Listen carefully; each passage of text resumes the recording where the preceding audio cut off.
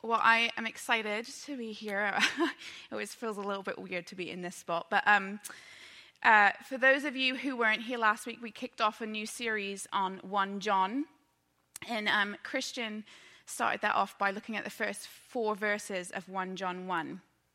And I just wanted to really recap very quickly what he spoke about. And that was, he highlighted to us a little bit about who John was, that he was one of Jesus' really close friends, that he was one of Jesus' best friends, and that he got to see and hear and touch Jesus.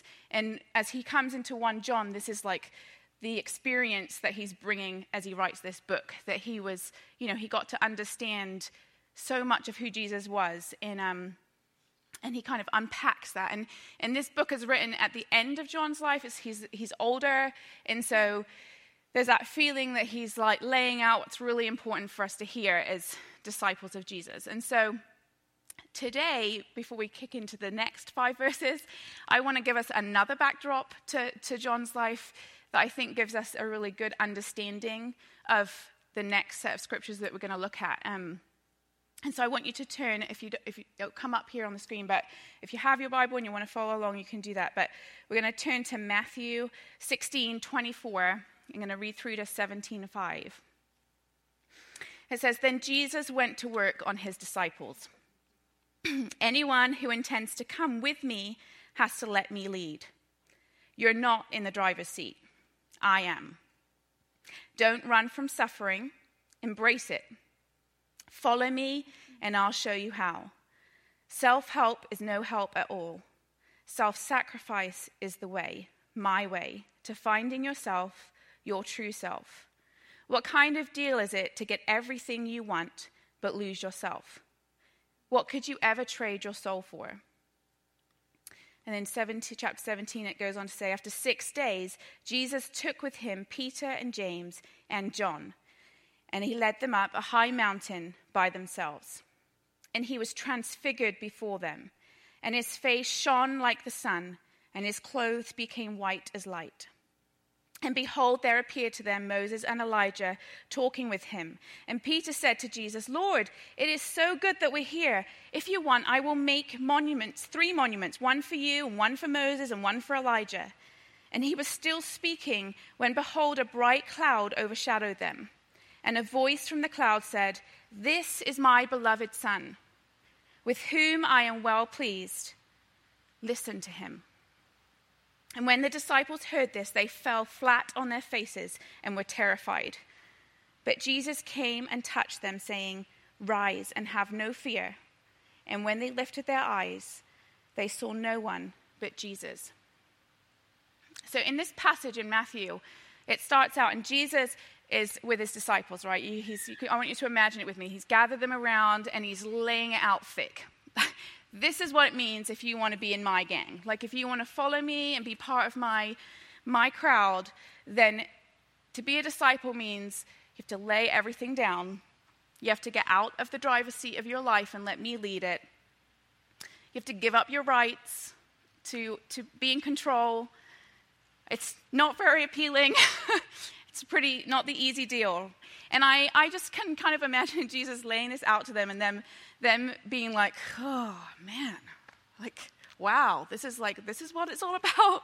And then it says, doesn't it, that 6 days later, so they've kind of been rallying with this whole talk that he's laid out for them for 6 days, and thinking about it and grappling with it. And then Jesus decides that maybe it's a good idea that he takes these 3 up a mountain. And I feel like it's probably one of those things where he's like, "Man, I got to show them something for them to realize why it's all worth it." And so he takes them up the mountain, and they get to witness the transfiguration, which is the only miracle in the Bible that Jesus is actually the miracle in of itself, right? And John is there, and he gets this encounter where he watches and gets a glimpse of the glory of God, right? He gets to experience in person the glory of God. And he gets to hear God say, "This is my son." Like, he's legit. Listen up. What he's telling you is the way forward. And And as John comes now, like as we go into 1 John, what I think is just incredible is that he had this experience. Like he got to see the glory of God. And he's coming into 1 John and he's like, guys, before I go into what it means to be a disciple, like you have to understand this, right? He starts 1 John 1:5 and he says that God is light and in him there is no darkness at all. So he's gotten to see the transfiguration. He's like, guys, God is light. Like, I've seen it. Like, I have no words to describe it. Like, you have to get this. Like, it's like when you have an experience and you're like, I can't even put it into words, but God is light, and in him there's no darkness at all. In 1 Timothy 6, 15 and 16, it says that God alone possesses immortality, the absolute exemption from death. And he lives in unapproachable light, to whom no man has ever seen or can see. To him be honor and eternal power and dominion. And for the rich in this present world, instruct them not to be conceited and arrogant, nor to set their hope on the uncertainty of riches, but on God, this God of light, who richly and ceaselessly provides us with everything. So we have this picture that John has given us, right, that God is light. And we know that God is immortal, that he was from the beginning to the end. There's no end to him. That he's light, but that he also dwells in unapproachable light. Like we can't enter that presence in our physical bodies because it's so beyond anything that we've ever experienced. And so we get this picture that God is radiant. He's so powerful. He's extraordinary, like beyond anything that we can comprehend. And yet, we know that God, this incredible God that's beyond our mind, has made himself approachable, right? He sent Jesus, who was like, with all of that was taken out. He was veiled as a man. He came to earth. Why? So that we have access, full access to this incredible, powerful God. And I think sometimes that when we walk life, we kind of forget that, right? That God isn't like us. He's not like our friend or our family or you know, all that really holy person that you can think of that you think has got it all together. He's set apart and holy. He's all-powerful. He's all-present. And that's who we have access to right here, right now. And that, yeah, being a disciple means laying it all down. It means taking the bits of the Bible that make us feel really good. And it means taking the bits of the Bible that are difficult and tricky and we can't understand and we have to follow it anyway. But when we do that, we get access to this incredible God. And I think that sometimes, John wants us to grasp this. He wants us to stop and be like, guys, like, show us your glory, God. Like, show us a glimpse of who you are. How often do you sit and say, show me your glory? Show me a glimpse of who you really are, because you are unlike anything that I get to experience around me. Going on into verse 6 and 7, it says, this is the message we have heard from him and declare to you, right? God is light, in him there is no darkness at all. If we claim to have fellowship with him and yet walk in the darkness, we lie and do not live out the truth. But if we walk in the light as he is in the light, we have fellowship with one another, and the blood of Jesus, his son, purifies us from all sin. This is where it starts to get a bit nitty-gritty, right? He starts to delve into what it really means to be a disciple of Jesus. So John starts to talk about the areas of our life in terms of light and dark. And light is referring to everything that is good, that's godly, that's righteousness, everything that is in alignment with who God is. Dark is everything that's sinful, everything that's evil, everything that's in our life that's not in alignment with who God is.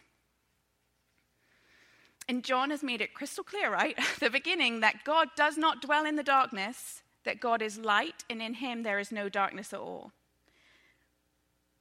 And so it says, if we claim to have a relationship, if we claim to have that two-way commune with God, and yet continue to tolerate and entertain sin, continue to sit with stuff in our life and not be bothered by it, if we settle for less than who God really is for us, numbing ourselves to its presence in our life, and if we continue to walk in the things without doing something about it that entangle us and weigh us down and aren't in line with who God is, what does it say? That we are deceived, that our words don't match our actions, that we're not really living what's coming out as what we claim to live. But it says in verse 7, but if we walk in the light as he is in the light, if we actively, continually keep bringing our lives to God, our hearts to him, every area of our life, and say, search me and see me for who I really am, allowing his light in to change our perspective and bring it into alignment with him, then what does it say? It says that we have some really clear blessings, right? It says that we get to not only have truthful relationship with him, and truthful relationships are great, right? My friendships where someone can see me like at my pits in bed, sick as a dog, and on the high as a mountain, like those are the relationships that are powerful. Those are the ones that are meaningful, right? And God says if we have that, if we choose to have that we don't have to be deceived, but we also get to gain right relationship with others, and we get to experience the cleansing blood of Jesus Christ. And that word cleansing in that scripture, if you look back at the original, is actually a continual cleansing. The blood of Jesus that paid it all for our sin continues to pay continually for all the stain of our sin, all the things that keep cropping up, that keep reminding us of the things we're doing wrong, or, they're just the stain of it.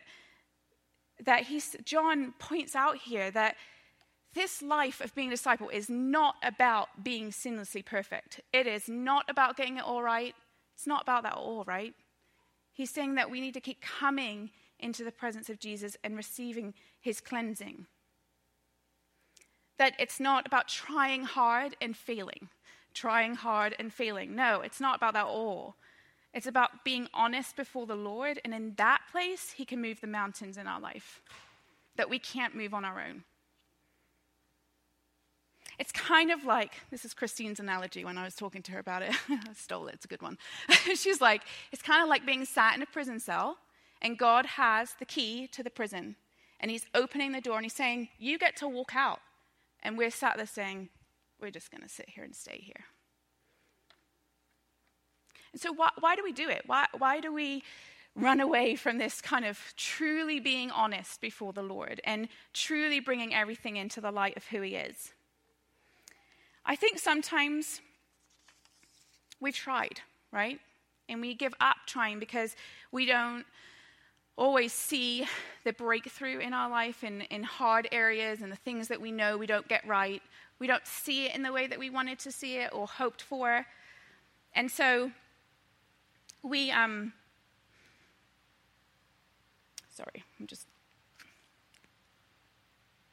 start to allow the lies to slip in. And so we start to believe that maybe Jesus isn't really enough for this thing, right?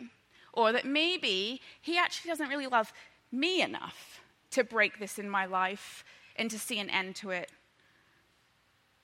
And we start giving up on really honestly, like if we're truthful with ourselves, on coming back to him with those things again. And we start to hear ourselves say things like, it's just who I am. I mean, I just get stressed when I do these things. These things push on my buttons and this is what happens, or I'm just an anxious person. I'm just a fearful person. I can't live without X, Y, and Z. It's just impossible. I mean, I need it. Like, it's just one of those things. Or maybe it's that I don't even really know if I truly believe in the power of the cross. It doesn't all add up to me. And we start to tolerate things, right? We start to tolerate fear in our life and anxiety and doubt and greed and pride and the lust for more and bigger and better and indifference and anger, idolatry, addiction. We start to numb ourselves to the presence of those things in our life. And that leads us to stop carving out the time to get back into the presence of the Lord We stop being active participants in our own life and stop committing to coming back to the Lord with those things and bringing them into the light so that God can truly change our perspective on them. And it's where we start entering this verse 8 where it says, if we claim to be without sin, we deceive ourselves and the truth is not in us. Where our actions aren't lining up and we're deceiving ourselves about how we really live our lives. We claim one thing and yet somehow our walk looks slightly different. And guys, honestly, as I was preparing this, I was like, why did he give me this scripture? Christian, come on. I was so challenged. Every time I sat down to do this teaching, I'm like, oh, I'm on my knees again.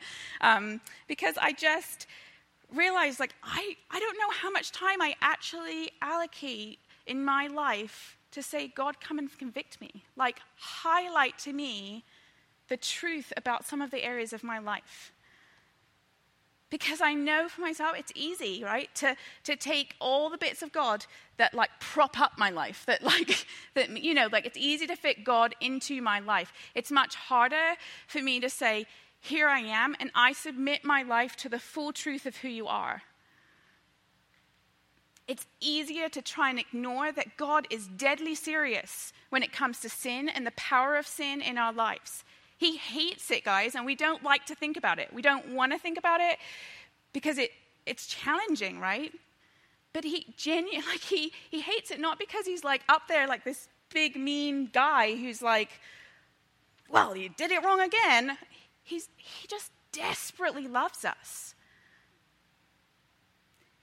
Desperately loves us. And I think about to give an example, I have two girls who are almost 10 years old, and the last few years, they're becoming little people, and I'm starting to see things in their life where I'm oh, I just wish you could see the truth about that.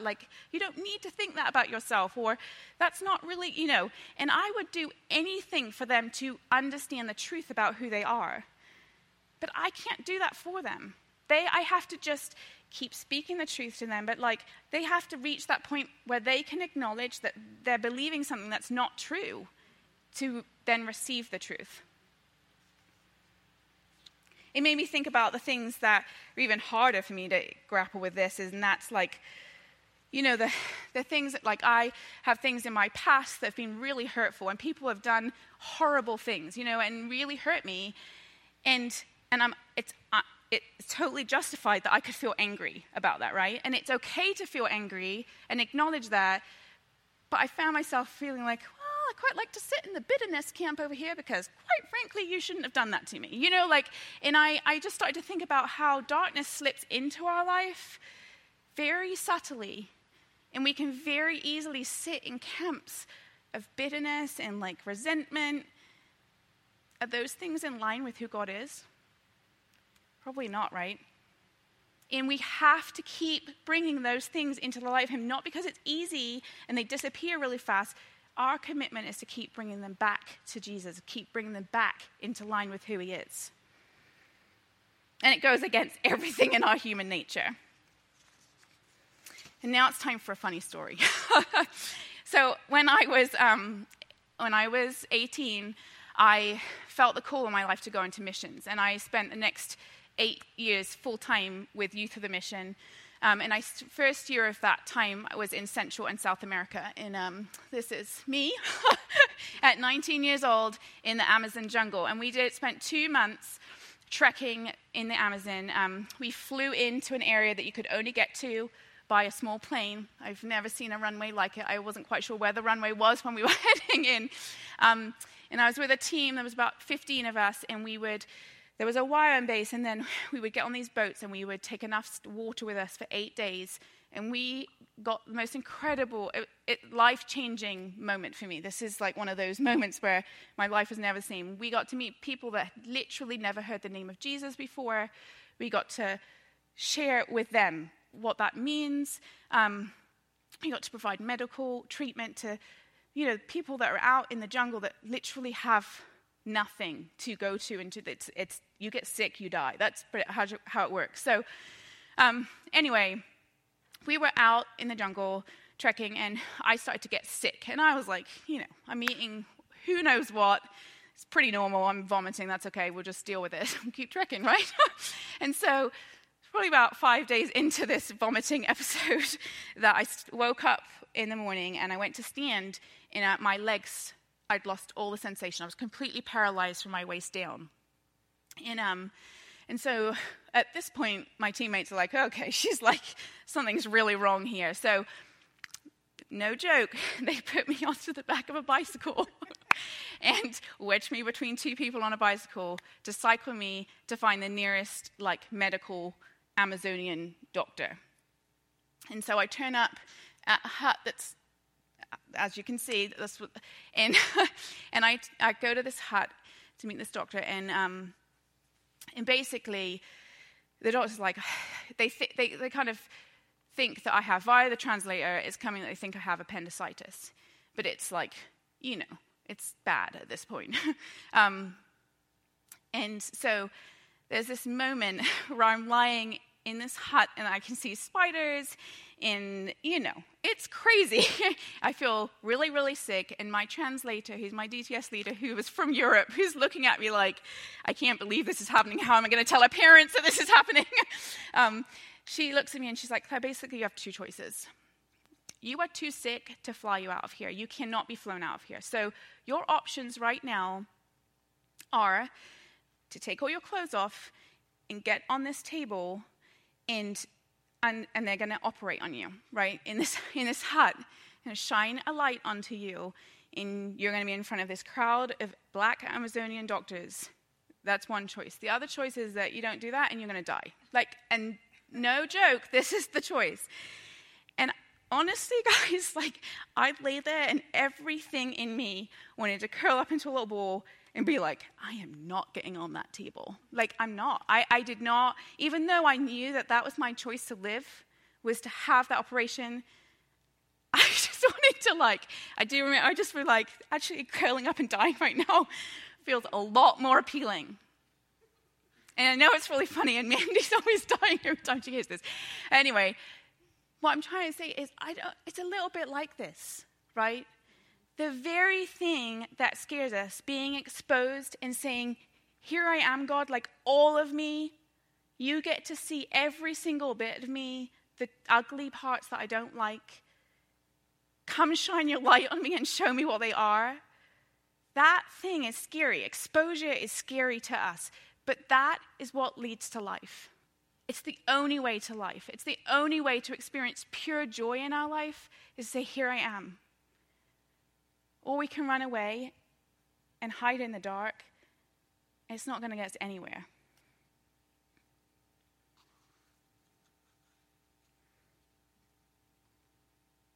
It's the first key, is to say, here I am, God.